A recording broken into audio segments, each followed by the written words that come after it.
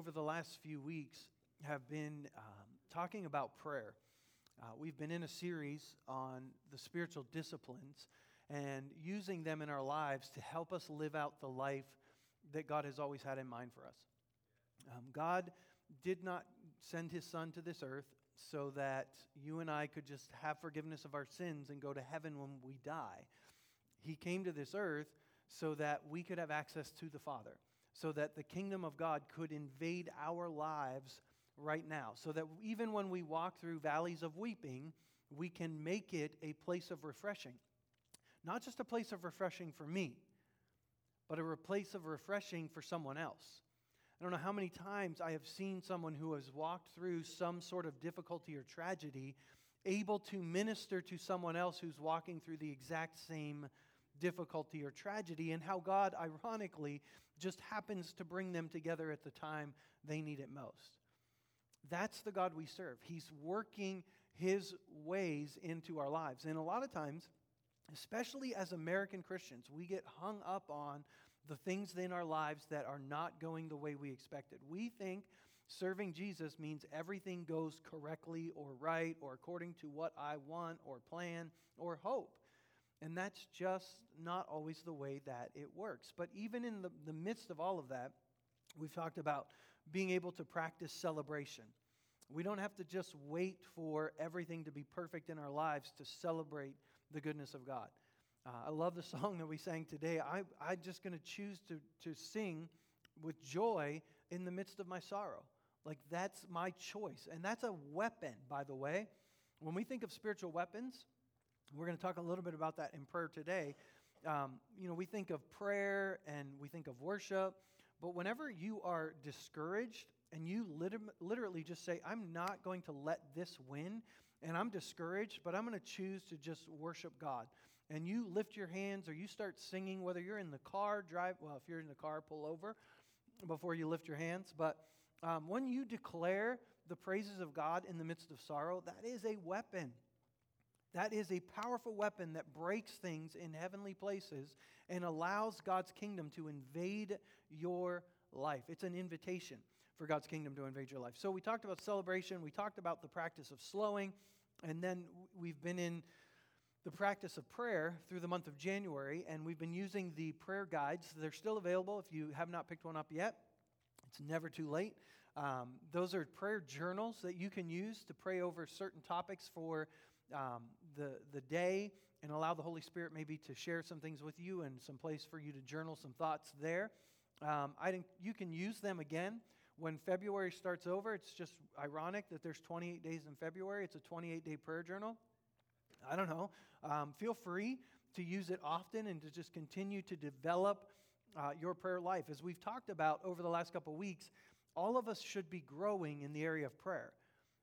We never get to the place where we've got prayer figured out and there's nothing more I need to learn. We always have things to learn. And so when the disciples said, Lord, teach us to pray, that should be our statement every day. Lord, teach us to pray. Teach me to pray. And that prayer is individual, that prayer is corporate. And we looked at the version of the prayer that Matthew includes in his gospel, and we'll read it again. To just get started today to maybe refresh our minds. But Matthew chapter 6, verse 9, this then is how you should pray. Our Father in heaven, hallowed be your name. Your kingdom come, your will be done on earth as it is in heaven. And we've spent the last 2 weeks talking about that section of the prayer. And so if you want to go back over the last 2 weeks, on our podcast or on our live stream, you can pick up the stuff that I shared over those 2 weeks. But we're going to do the rest of the prayer, and we're going to focus on that today. So verse 11, give us today our daily bread, and forgive us our debts as we've also forgiven our debtors. And lead us not into temptation, but deliver us from the evil one. For yours is the kingdom and the power and the glory forever. Amen. And some of your translations may footnote that portion of the prayer and say that it's not included in all of the manuscripts that we have. And so there's debate in the scholarly world whether or not that's a part of the prayer that Jesus taught or not. Whenever I see phrases like that maybe are not a part of the manuscript, if they fit the rest of Scripture, I don't care. I mean, it doesn't matter to me whether that was in the first manuscript. And I don't know if you understand manuscripts, but if you actually Googled like the manuscripts that we have bits and pieces of books of the Bible. We don't really have we don't have a Bible like this that was written down on a scroll somewhere. We have bits and pieces that have been found over the years, and it is accurate. It's been proven accurate archaeologically, but sometimes we get hung up on that little footnote that says, well, it's not in the earliest manuscript, so that must mean that we don't have full portions of the earliest manuscripts either, so it could be. And so, if it fits the rest of Scripture, you can use it. That's how I look at it. I know that some scholars will disagree with me, but yours is the kingdom and the power and the glory forever. So for that reason, I included it in our prayer here. And so as we've talked about prayer, maybe there's a lot you've learned about prayer over the years, and hopefully there's a few things you've learned over the last couple of weeks about prayer. We talked about prayer being an activity. It's something that we do. It's an invitation into God's story. It's partnership with Him. It's asking God to do things, and it's acting according to what we've prayed. It's declaring for God's kingdom to become and His will to be done. When Jesus finished His work on the cross and He said, "It is accomplished," it's almost like there was a warrant issued for the kingdom of darkness.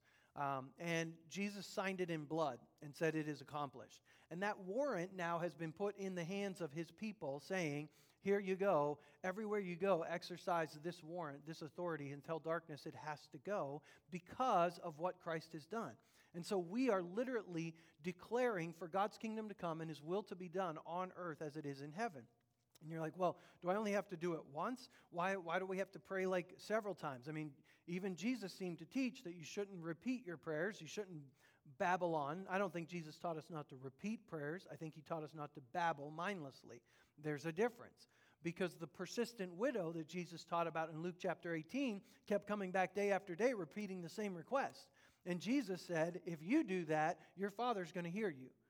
You repeat over and over again what you know to be true. Prayer is also communication. It's where our hearts become more like His. And we don't always know this is happening. Sometimes you could walk into a prayer time and it can be dry and it can be hard and you can be like, I don't even think God is listening. And something could be happening deep within your heart that you have no idea is even happening and will maybe months and years later begin to show itself into fruition because of the prayers you prayed years before. And so do not get hung up on whether you feel something or don't feel something, whether it's emotional or not emotional, whether you feel like doing it or not doing it. Pray. Pray when you feel like it, pray when you don't. Pray when it's easy, pray when it's hard. Pray. Bring your requests before God, because prayer is not just an activity, it's a way of life. Every day of our lives is really just open communication with the Father, with the Holy Spirit, talking to Him, listening to Him, declaring His will to be done, speaking to yourself. David did it in the Old Testament before the Holy Spirit even indwelt people. Bless the Lord, O my soul, and all that is within me. Bless His holy name. Forget not all of His benefits. I mean, because why? Because we forget all of His benefits. He forgives all of our sins.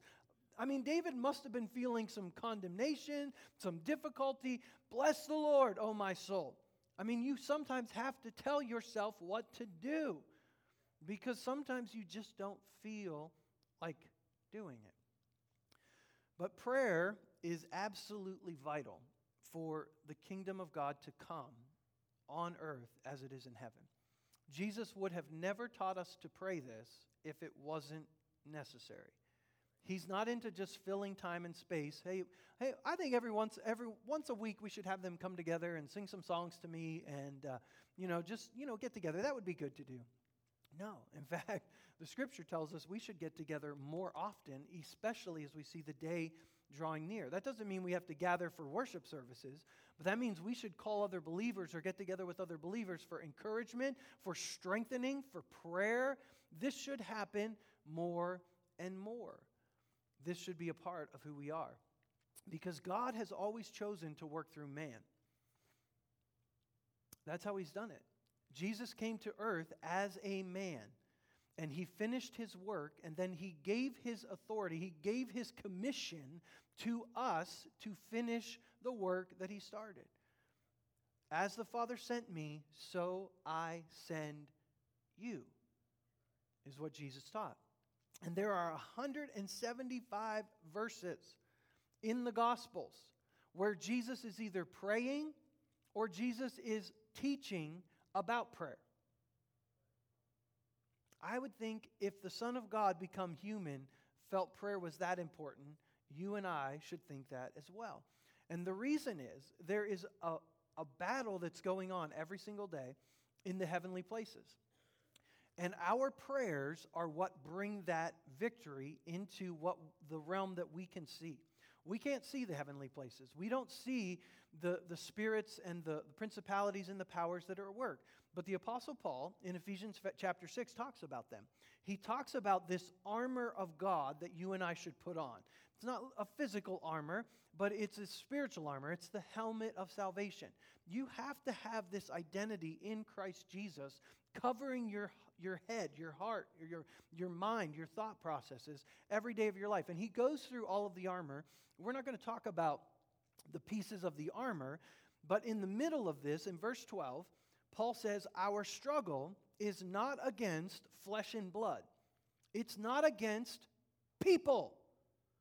We have got to get this through our heads. Our battle is not against people. People are not our enemy. People are who we're trying to win.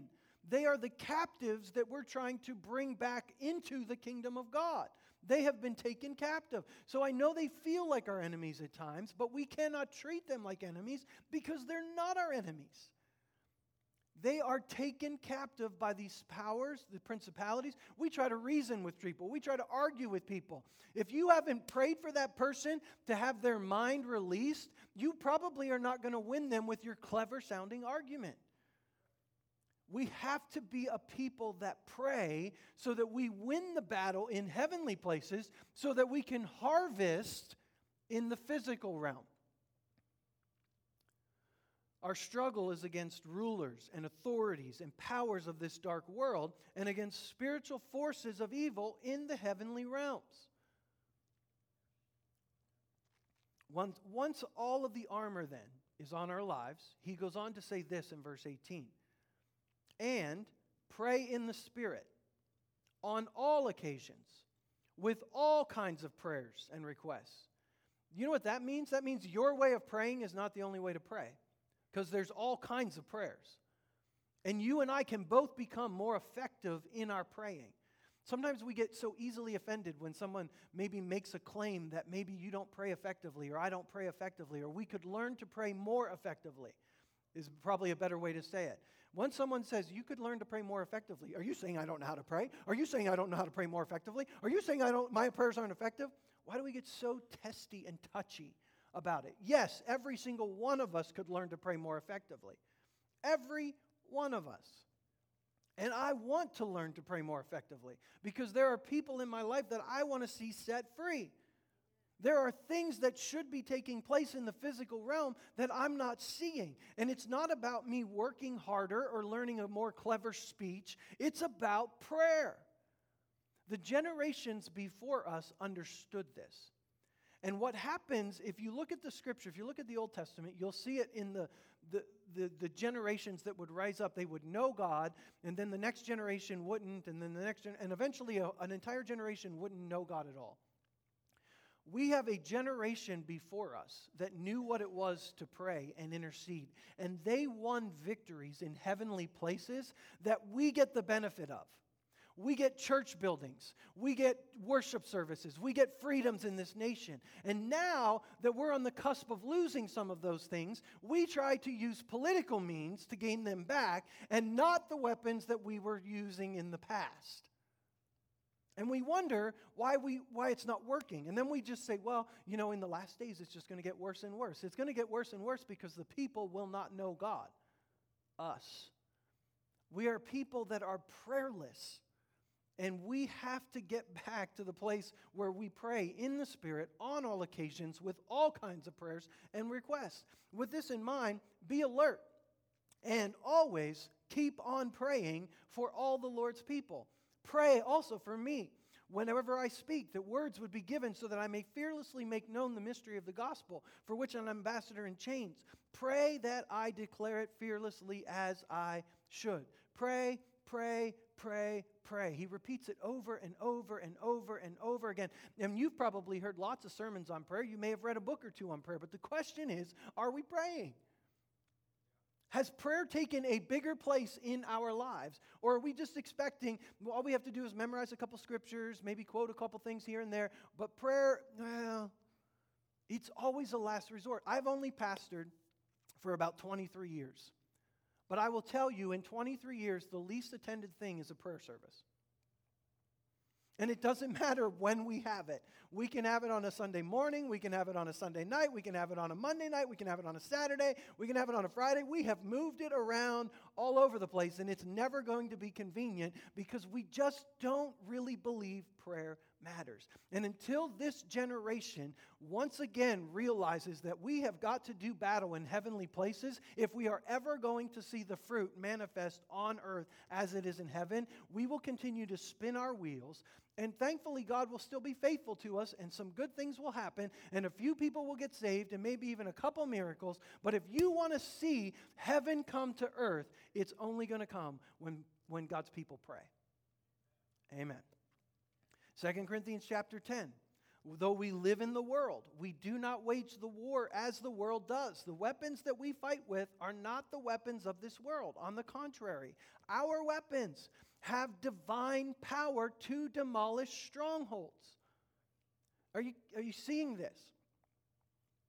I know when we think of weapons of the world, we're not even talking about like guns and knives and real weapons, but we're talking about like clever speeches or political methods.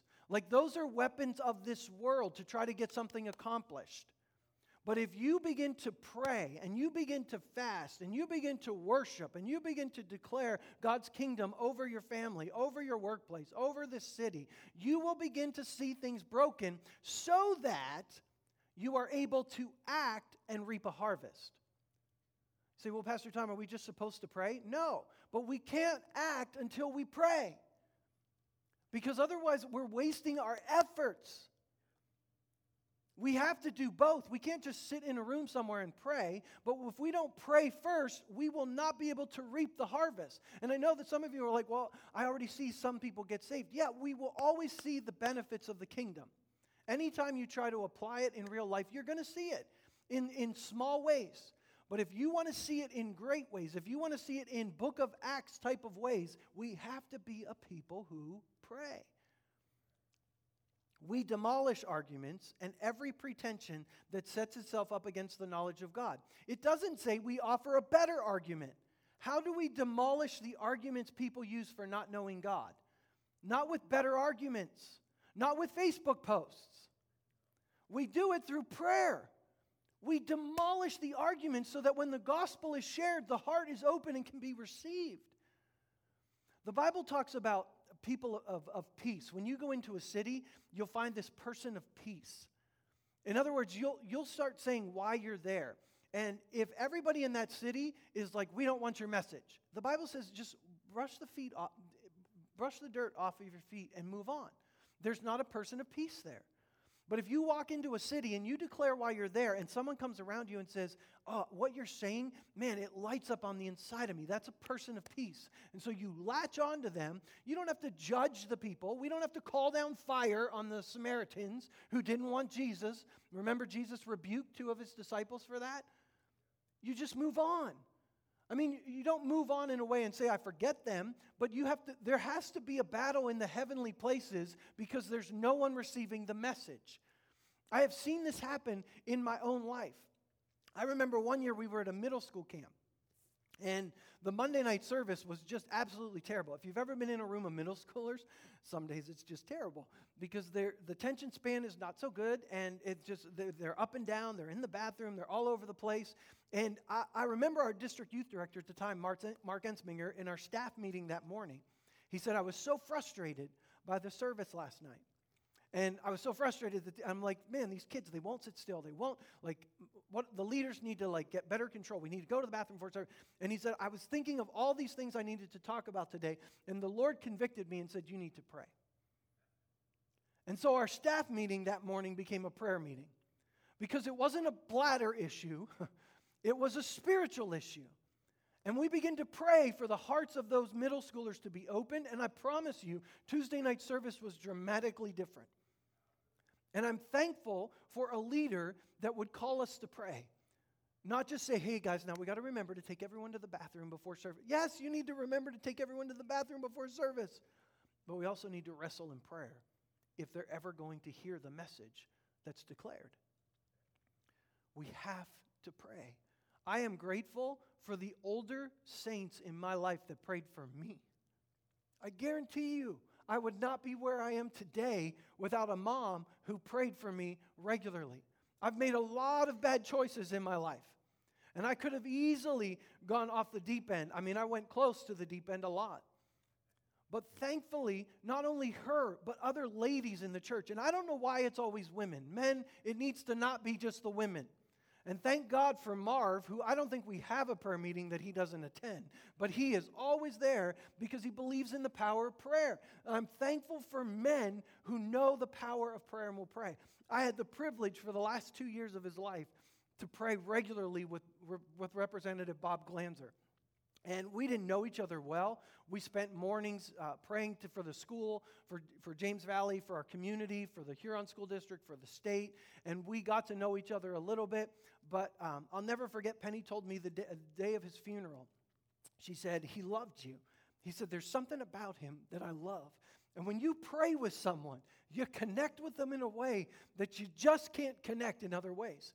And I loved hearing his passion for the Our Home kids that they worked with, for the students that he would work with, for the legislation and all of the things he was wrestling with in Peer and looking for God's wisdom and grace. And I loved hearing him pray.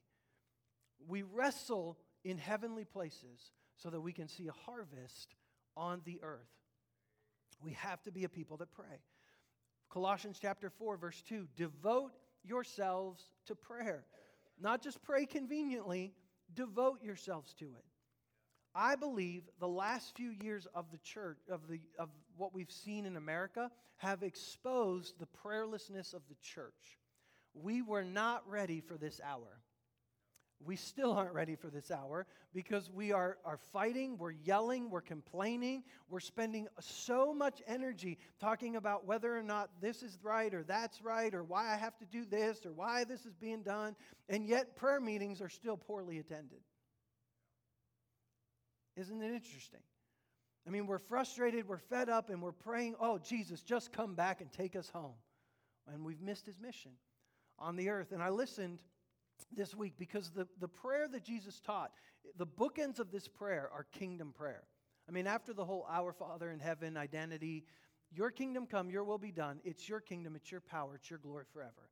It's the bookends of this prayer. It's all about the kingdom. And here's the thing, relax. Relax. Because there is nothing anyone on this earth can do. God's kingdom is coming. It's coming. And we need to live like it. We need to respond like it, and we need to pray like it. It is here, and it is coming.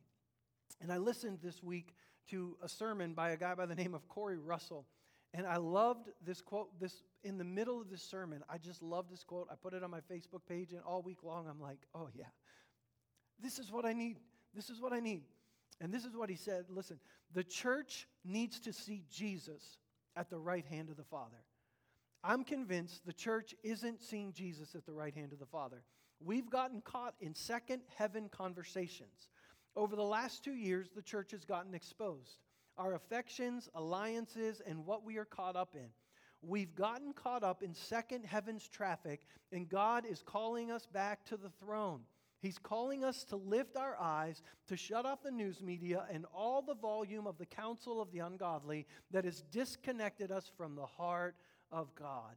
We need a vision of Jesus seated at the right hand of the Father. It's done. And yes, we need to pray, and yes, we need to work, but it doesn't rely on me at all. He's already accomplished it. And so when it doesn't work out the way I hoped or intended, I have to have a vision of him seated at the right hand of the Father. He's not up in heaven, wringing his hands, pacing back and forth. What do I do? Oh, I didn't see this coming. He is seated at the right hand of the Father. And I love that he talks about the one time Jesus is seen standing at the right hand of the Father in the Scripture. It's in the book of Acts, chapter 7, verse 55, where Stephen is about to be stoned.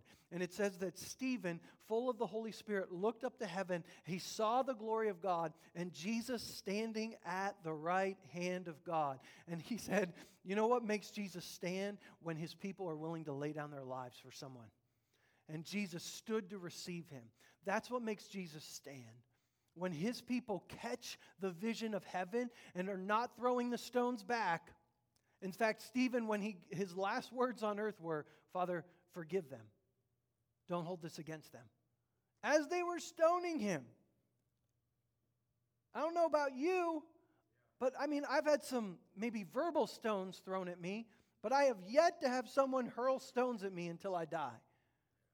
And if we can't even handle what's happening now, if you can't run with men, how are you going to run with horses? That's the prophet Jeremiah. It's going to take the people of God getting back into the place of prayer where we see Jesus. And it's not just having a time of prayer. It's living in prayer. Where every moment of every day I see Jesus seated at the right hand of the Father, and it changes everything for me. Hebrews chapter 1, verse 3. After Jesus provided purification for sins, he sat down at the right hand of the Majesty in heaven. Colossians 3:1. Since you have been raised with Christ Jesus, set your hearts on things above where Christ is seated at the right hand, of God in heaven. In the book of Ephesians, the Apostle Paul says Jesus is seated at the right hand of the Father. And the next chapter, he says, you are seated with Christ Jesus in heavenly realms. It's done. It's finished. And I know maybe your 80, 90, 100 years on earth is going to be hard. Maybe it's going to be full of hardship. But here's what I know. The blood of martyrs speaks. It's a weapon. It's powerful. Why do men like Jim Elliot, who was a missionary in South America, who was killed, going to try to reach an unreached people group, and they murdered him? Why does that happen? I don't know why it happens, but here's what I know. The blood of Jim Elliot was a powerful weapon that God used because it broke things in the heavenly realms, because there was a man that was willing to shed his blood. And now there is a church established in that country by the wife of Jim Elliot because this man was not afraid to shed his blood. I promise you, Jim Elliot didn't do it without spending time in prayer and seeing Jesus at the right hand of the Father. You can't live that way without it. Life in the kingdom. So the prayer. We've got to get to the prayer because we want to take some time to pray. We're going to go quick through it. Give us today our daily bread. Yes, this is about us asking God for what we need. The scripture is very clear. Ask your Father for what you need. If you have a need, if you're worried about something, don't let the enemy tell you, oh, you're not supposed to worry, you're not supposed to feel guilty. Bring it to the Lord. Every time you're anxious, every time you're afraid, every time you're worried, pray. Pray. God, I'm still anxious about this. I'm bringing it to you. Help me to leave it at your feet. But this idea of daily bread is not just about bringing my requests to God. It's about trusting that He's answering. It's about trusting that I have enough. It goes back to the wilderness, where the people of God in the wilderness were supposed to gather manna every single day and trust God for it. Don't gather more than you need for today. Trust me. Trust that I'm going to provide it tomorrow. Trust me. You have to learn to trust me, because man does not live by bread alone. We live by every word that comes from the mouth of God. We do not live by a diagnosis. We do not live by anything physical on the earth that we need. We live by God's word. We live by Him. So we have to be a people that pray and ask God for what we need, but we also have to be a people who are content that God is answering. In Philippians chapter 4, the Apostle Paul says, I have learned to be content whatever my circumstances. I know what it is to be in need. I know what it is to have plenty. I've learned the secret of being content in any and every situation, whether well-fed or hungry, whether living in plenty or in want. I can do all this through Him who gives me strength. And we have pulled Philippians 4:13 out of context and used it to just mean we can accomplish anything because God's with us. No, we can live in the kingdom even in lack because God is with us, is what Paul is saying. And we have lived with such excess in this nation for so long that when even little things get taken from us, we freak out. We do not know what it is to live by the Word of God. We need everything that goes with it too. And God is calling us back to the throne. Here's the thing, God's not angry with America. He's not angry with you. He's not angry with me. He's not angry. He's calling us back. He may be a little frustrated, but He's definitely not angry. He's calling us back. He's watching us spin our wheels, and yet He's still faithful to us. He's like, I'm not going to abandon you. I am not going to give up on you. You've got to come back to me. You've got to put your trust in me. Think about who was the richest man who ever lived. Who was the richest man who ever lived? Well, Jesus, of course. Jesus was the richest man who ever lived. And listen to 2 Corinthians 8. You know the grace of our Lord Jesus Christ, that though He was rich, yet for your sake He became poor, so that you, through His poverty, might become rich. I mean, I know that we love to quote that Abraham was blessed to be a blessing, and I believe that. I believe that promise. I believe God does bless His children so they can bless others, but sometimes God uses poverty to bless others. And He didn't make Jesus poor so that we could become rich, so we could just stay rich. When we choose poverty, we can handle riches. Most of us won't choose poverty. We won't lay anything down. We won't give more than we're asked. We won't serve. When we go to work, if it's not in our job description, my boss doesn't have the right to ask me that. Well, that might be okay for kingdom or for your work ethic, but that's not kingdom work ethic. Because my boss can ask anything of me as long as it doesn't violate the Word of God, and I'll do it. That's kingdom work ethic. I don't know if I like that. We should just move right on. And then there's the comparison. We get so hung up on, well, God did this for them. Why did that person get healed? Or why did that person get a promotion? And why didn't this person? And Jesus answers that question because He told Peter what Peter's life was going to be like. And Peter's like, what about John? And Jesus is like, don't worry about John. Here's the thing. When I bless John, I want you to celebrate with John, but you worry about Peter. And if the life I've called you to is hardship, you just trust me. You trust that I know how to work in both of your lives at the same time, even though it doesn't look the same. And we like to have all the answers. We like to know why this request got answered and this one didn't, and this person had more faith, or this person didn't, or this one. And man, just trust. Man does not live by bread alone, but every word that proceeds from the mouth of God. Then He says, forgive us our debts. Forgive us our debts. Our sin. Every single day. Here's the thing. I'm sure I sin every day. I'm sure. I don't always know where it is, but I'm sure I have done something in a day that was selfish, that was rude, that maybe hurt someone's feelings, that I was totally unaware of. I'm sure at some point of every day I sin.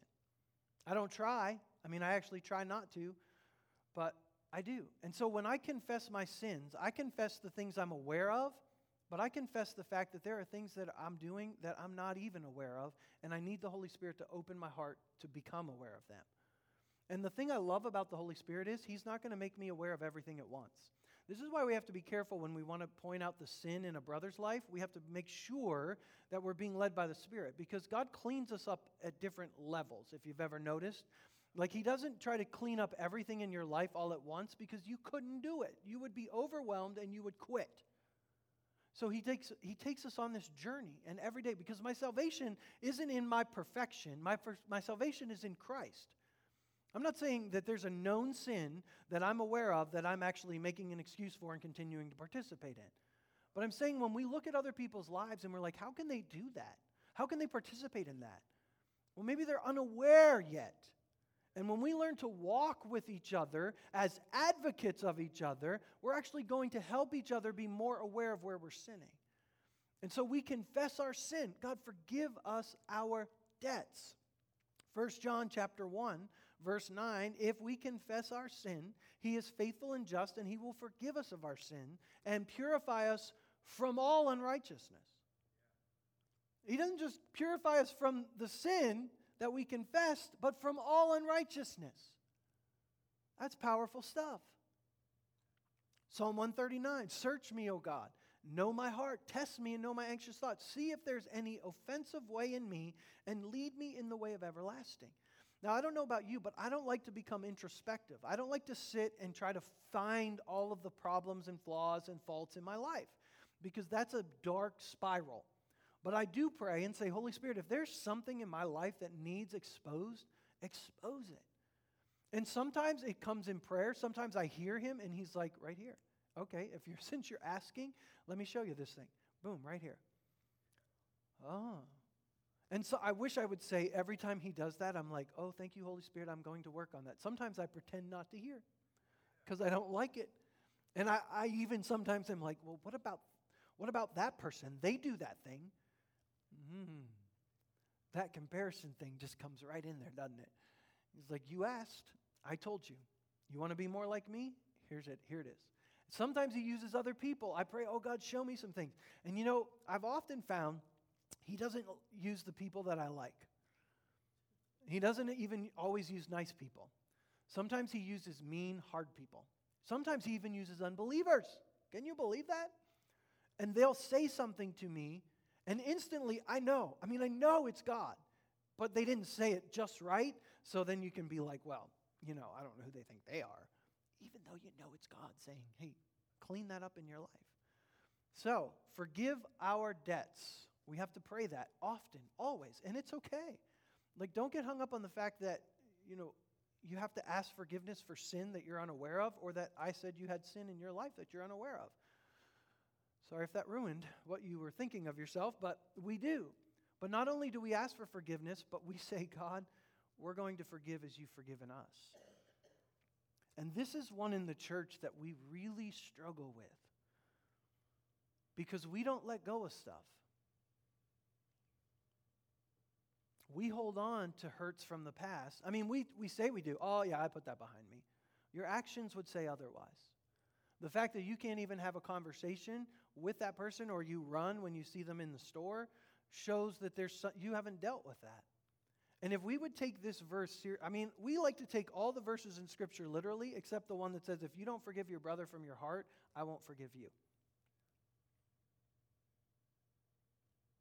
And here's the thing. Forgiveness doesn't mean I automatically have to jump back into a trusting relationship with that person. It means that I'm going to choose to start blessing that person. It means I'm no longer going to tell other people what that person did to me. It means that I'm going to work on my attitude towards that person. But I'm choosing in this moment to release them in the name of the Lord, to say, God, I release them from that. I'm not holding it against them. I forgive them. I want you to bless them. I want you to do good things in their lives. I want you not to hold it against them. That's the act of forgiveness. And yeah, there's a whole lot of emotional baggage that has to get worked out. There's no doubt of that. But the choice to forgive is a choice to forgive, to declare it done, and then to walk it out. I meet so many Christians in our world today that say, well, yeah, I'm working on forgiving them. And then they spout off all that person did. And it's like, you're not working hard. You choose to forgive. And then you stop spouting. Forgive as you've been forgiven. Jesus told the parable in Matthew chapter 18 about the servant that was forgiven $1 million debt and then went out and found a servant that owed him 10 grand. And at the end of that, verse 35 of Matthew 18, this is how my heavenly Father will treat each of you unless you forgive your brother or sister from your heart. Forgive as the Lord forgave you. So give us this day our daily bread. Forgive us our debts as we forgive our debtors, as we forgive those who've sinned against us. And lead us not into temptation, but deliver us from evil. This is where we're asking God for guidance. Every day of our lives, all the time, God, guide me. And then we're listening for Him to guide us. A lot of times we pray, God, guide us or help us, and we think that God is going to take us on the easiest, most beneficial path for us. In the Gospels, in Matthew chapter 16, I don't have this verse on the screen, but if you remember when Jesus was telling His disciples that part of God's plan for His life was the cross, and Peter, right after his greatest moment, Peter had just declared that Jesus was the Christ, the Son of the living God, and he's like, "Blessed are you, Simon, because God has revealed this to you." Wow, great job, Peter, gold star. And then he's like, "By the way, guys, we're going to go to Jerusalem and I'm going to be crucified. It's okay." And Peter, feeling pretty good about himself, takes Jesus aside and he rebukes him. "Stop saying this. No one's going to kill you." And Jesus looks at him with all the love in the world and says, "Get behind me, Satan, because you have in mind the things of man and not the things of God." Sometimes the things of God include a path that's hard, that maybe causes me to lay down my life. But here's the thing. If I lay down my life, if I let someone, quote unquote, take advantage of me in a way that I would want to fight for my rights, and it actually leads to their salvation, is it worth it? I mean, what am I clinging to right now that I refuse to give up or refuse to lay down? Is it worth people staying in bondage over? That's a great question to ask. I'm in no way telling us that we should treat or we should let people abuse us or take advantage of us. If you're in an abusive relationship, I have watched over the history of the church, and it's very anti-kingdom. I have watched men twist the scriptures and allow their spouse, their wife, to stay in an abusive relationship and use the Bible to do it. That is in no way what Jesus was teaching. And if someone is abusing you physically or sexually or spiritually and forcing you to do things against your will that you're uncomfortable with, that's not okay. And we actually have laws in our country that protect people from that. And there is nothing wrong with taking that avenue. You want to protect your heart, and you want to see justice done. You don't want to see them destroyed, and you don't want to see them burn in hell. That's where forgiveness comes in. But this idea that we allow people to abuse us is so far from kingdom theology. And it's been used in the church as kingdom theology. But we're asking God, lead us. Lead us not into temptation. Deliver us from evil. In Mark chapter 8, whoever wants to be my disciple must deny themselves and take up their cross and follow me.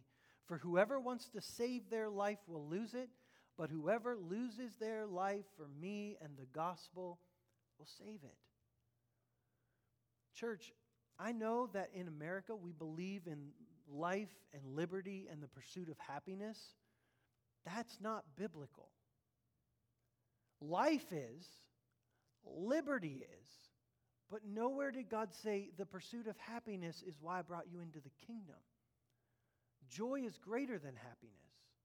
And there will come a day where everything gets set right. And I don't understand why people like Jim Elliot have to give their lives for the advance of the gospel, and how other people that sometimes I even think maybe are charlatans get to live in wealth and peace and prosperity. But here's what I know.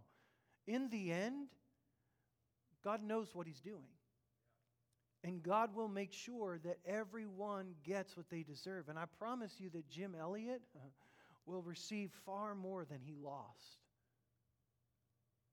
And people that maybe have the high life here but haven't surrendered their lives to the kingdom, I promise you everything they're building will get burned up on the day of judgment if it's not kingdom. There's a passage in the book of Hebrews. Again, it's not on the screen, but it says that everything that can be shaken will be shaken, so that only what is eternal will remain. We ought to welcome that in our lives. The day in which we live right now is primed for a move of God. There has been no other time in the history of my life, and probably any of in this room, since maybe the Great Depression of the 30s and 40s, Like, since that time, the world has not been so primed for a move of God. But the church, we're caught up in so much other stuff. And one of the things is we don't know how to pray. And Jesus said, when you pray, pray this way. Not if you pray, when you pray. So here's what I want us to do over these next few moments. We have about 7 or 8 minutes. I want us to pray. I want us to pray. And so I want you right where you are, however you're comfortable, if you want to kneel, if you want to just bow your head, if you want to get up and stand, if you want to walk, if you're going to fight falling asleep for the next few moments, then I want us to pray. And we're going to pray these phrases of the Lord's Prayer. And I'm going to pray one of those phrases, and then I'm going to wait. And I'm going to allow you to talk to the Lord and just allow Him to speak whatever He wants to speak over your life as we pray this concluding prayer together today. And so let's pray. Our Father in heaven, hallowed be your name. Father, right now, all over this room,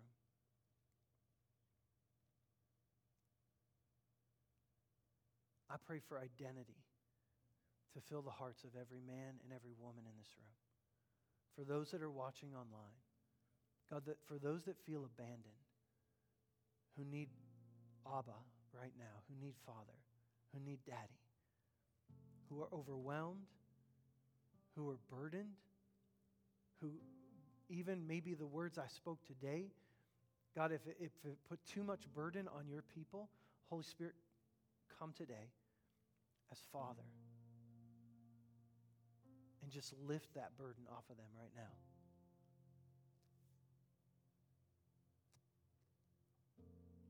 Daddy, just receive right now identity from your Father. He's not angry.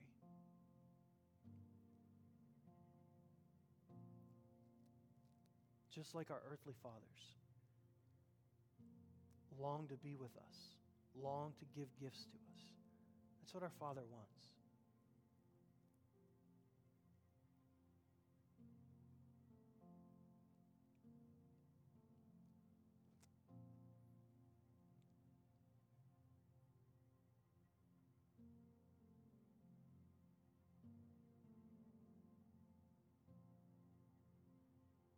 Father, we need to hear you speak our name.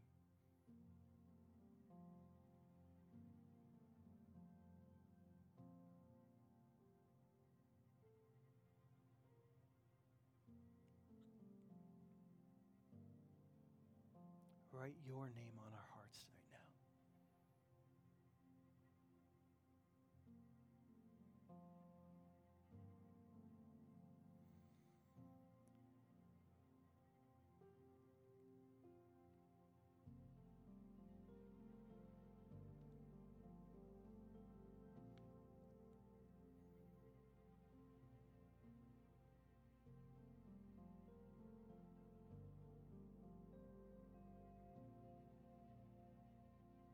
Father, may your kingdom come and may your will be done on earth as it is in heaven.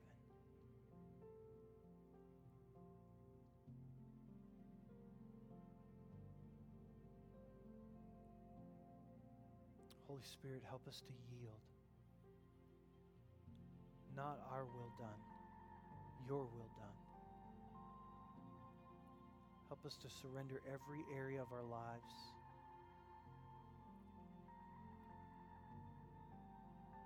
If there is anything that we're holding on to that needs to be let go of, bring us to a place where we want to see your kingdom break out in our lives more than anything else. Where we seek your kingdom first.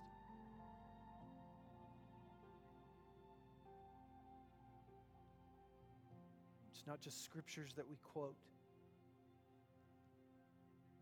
but it's the reality of how we live our lives. That we live open-handed. That we don't withhold from those that we could give to because we don't think they deserve it. But God, that we live generous lives because it's your kingdom,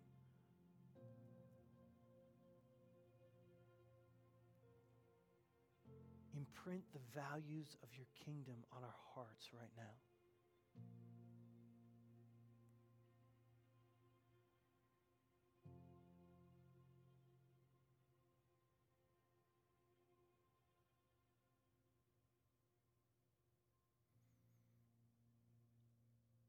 God, we want your kingdom to come in our city. We want your kingdom to come in our homes. We want your kingdom to come in our schools. And we'll let you put us wherever you need to put us.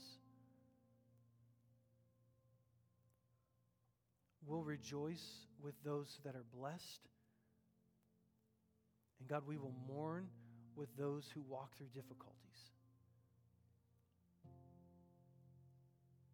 And we will choose to walk that path with joy, declaring your praises, because we trust you, because you're our Father.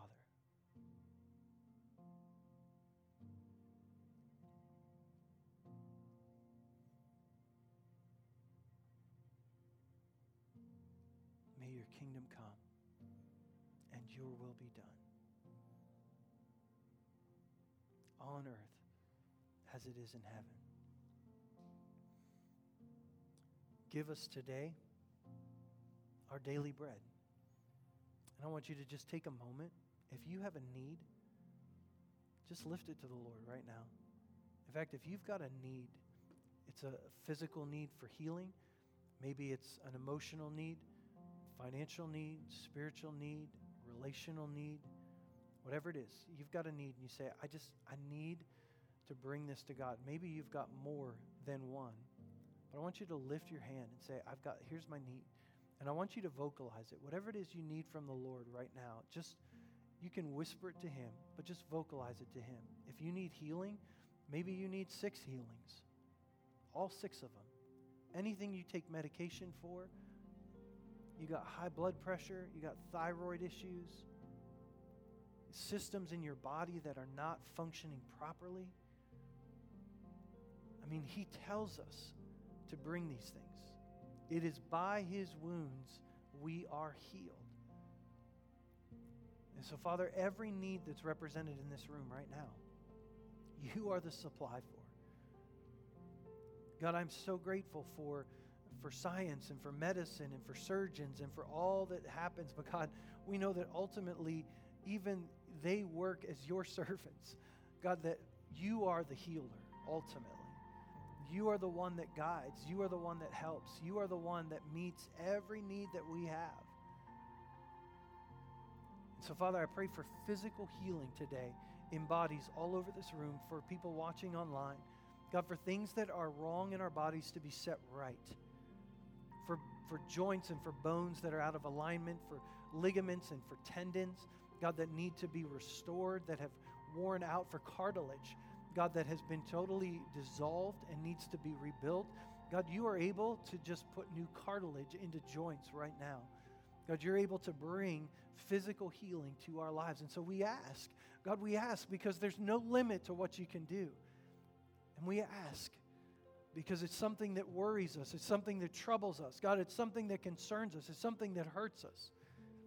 And so as your children, we ask, God, for your touch in our lives. God, for those that are struggling financially, God, that maybe have lost work or unable to get the hours they need, God, provide. Provide for them. Provide for them. God, give us our daily bread, the things that we need today. And Holy Spirit, give us hearts that are content, that trust, that never stop asking for the miraculous in our lives. But God, that we don't hinge our faith on you coming through in the way that we expect that you should come through. God, we're going to be like that persistent widow, and we're going to keep asking for justice because it's what you've declared in your word. But yet we're going to trust you, and we're going to praise you. God, we're going to praise you on days when everything hurts.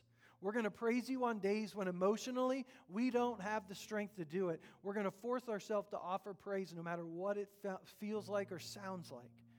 We're going to declare that you're good in the midst of all of it. And so, God, meet each and every need today. Give us our daily bread. Father, we ask you forgive our sin.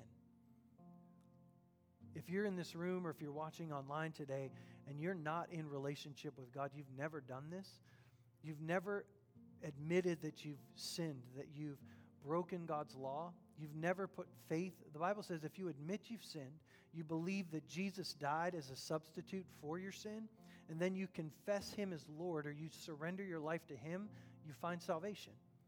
It's as easy as that. That's how we begin this relationship with this Father. And so I just encourage you right now, if there are known sins in your life that you need to confess them. I mean, if you've been grumpy this week at people, if you've bit people's heads off, if maybe that's your personality and you've made excuses for it. In the words of Bob Newhart, stop it. Just confess it. Don't excuse it. Don't sit there and wallow in guilt over it. Just confess it. Bring every sin that you've committed to the Lord. And God, I know there are sins in our lives that we're totally unaware of, and we trust the process that you're working in our lives. God, we're aware that there are things in our hearts, there are wrong attitudes, there's wrong perspectives, there's things that need to be shifted. And so, Holy Spirit, we invite you to not only forgive the sins we're aware of, but we want you to cleanse us from all unrighteousness. Help us to cooperate with you in that. And we trust that you're working in others that have sinned against us. And so, God, we release right now those who have wronged us, those who have hurt us. And again, if there's someone in your life that you need to release right now, I want you to just whisper that name out. I forgive them. I bless them. God, I want you to bless them.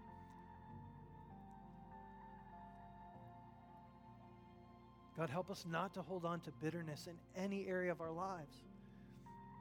Forgive us for just assuming that people hurt us because they were aware of it. God, help us to be merciful the way that you're merciful. Help us to give others the benefit of the doubt the way that you have done for us. God, break strongholds off of people's lives right now. For those that have held on to wounds for years, God, break those chains right now. Give them grace to release, to release. To release. Father, lead us not into temptation, but deliver us from evil. We want your guidance. We need your guidance. Holy Spirit, at work, we need your guidance. At home, we need your guidance. As parents, we need your guidance. As friends, as co-workers, as brothers and sisters in the Lord, we need your guidance. God, we don't have all the right answers. We need each other, and Holy Spirit, we need you to help us to know when to be silent and to know when to speak. And forgive us for the times that we've spoken when we should have been silent, when we should have just grieved with others instead of offering answers. And give us ears to hear what you're saying. Guide us, because it's your kingdom, and it's your power, and it's your glory forever. And Father, I pray for each and every one of us today to see you right now seated at the right hand of the Father. And not just in this moment, but God, throughout this week, I pray, Holy Spirit, give us a vision of Jesus seated at the right hand of the Father. In little areas of our lives, when things inconvenience us or cause us to become irritated, help us to see Jesus seated at the right hand of the Father. God, when our coworkers or when our boss or when things happen in our nation that we don't agree with or that make us afraid or even make us angry, God, help us to see Jesus seated at the right hand of the Father, so we know that your kingdom is coming. God, that there's nothing that can separate us from your love, that there's nothing that can thwart the plans that you have for our lives. And so help us to follow your guidance, to follow the ways of your kingdom. And so give us grace to see Jesus seated at the right hand of the Father and to declare it's your kingdom and it's your power and it's your glory forever. We pray it in Jesus' name. Amen. Amen. Amen. Thank you guys for staying in a little bit late with me and praying. I hope you've learned a few things about prayer. I know that we haven't covered everything there is to know about prayer.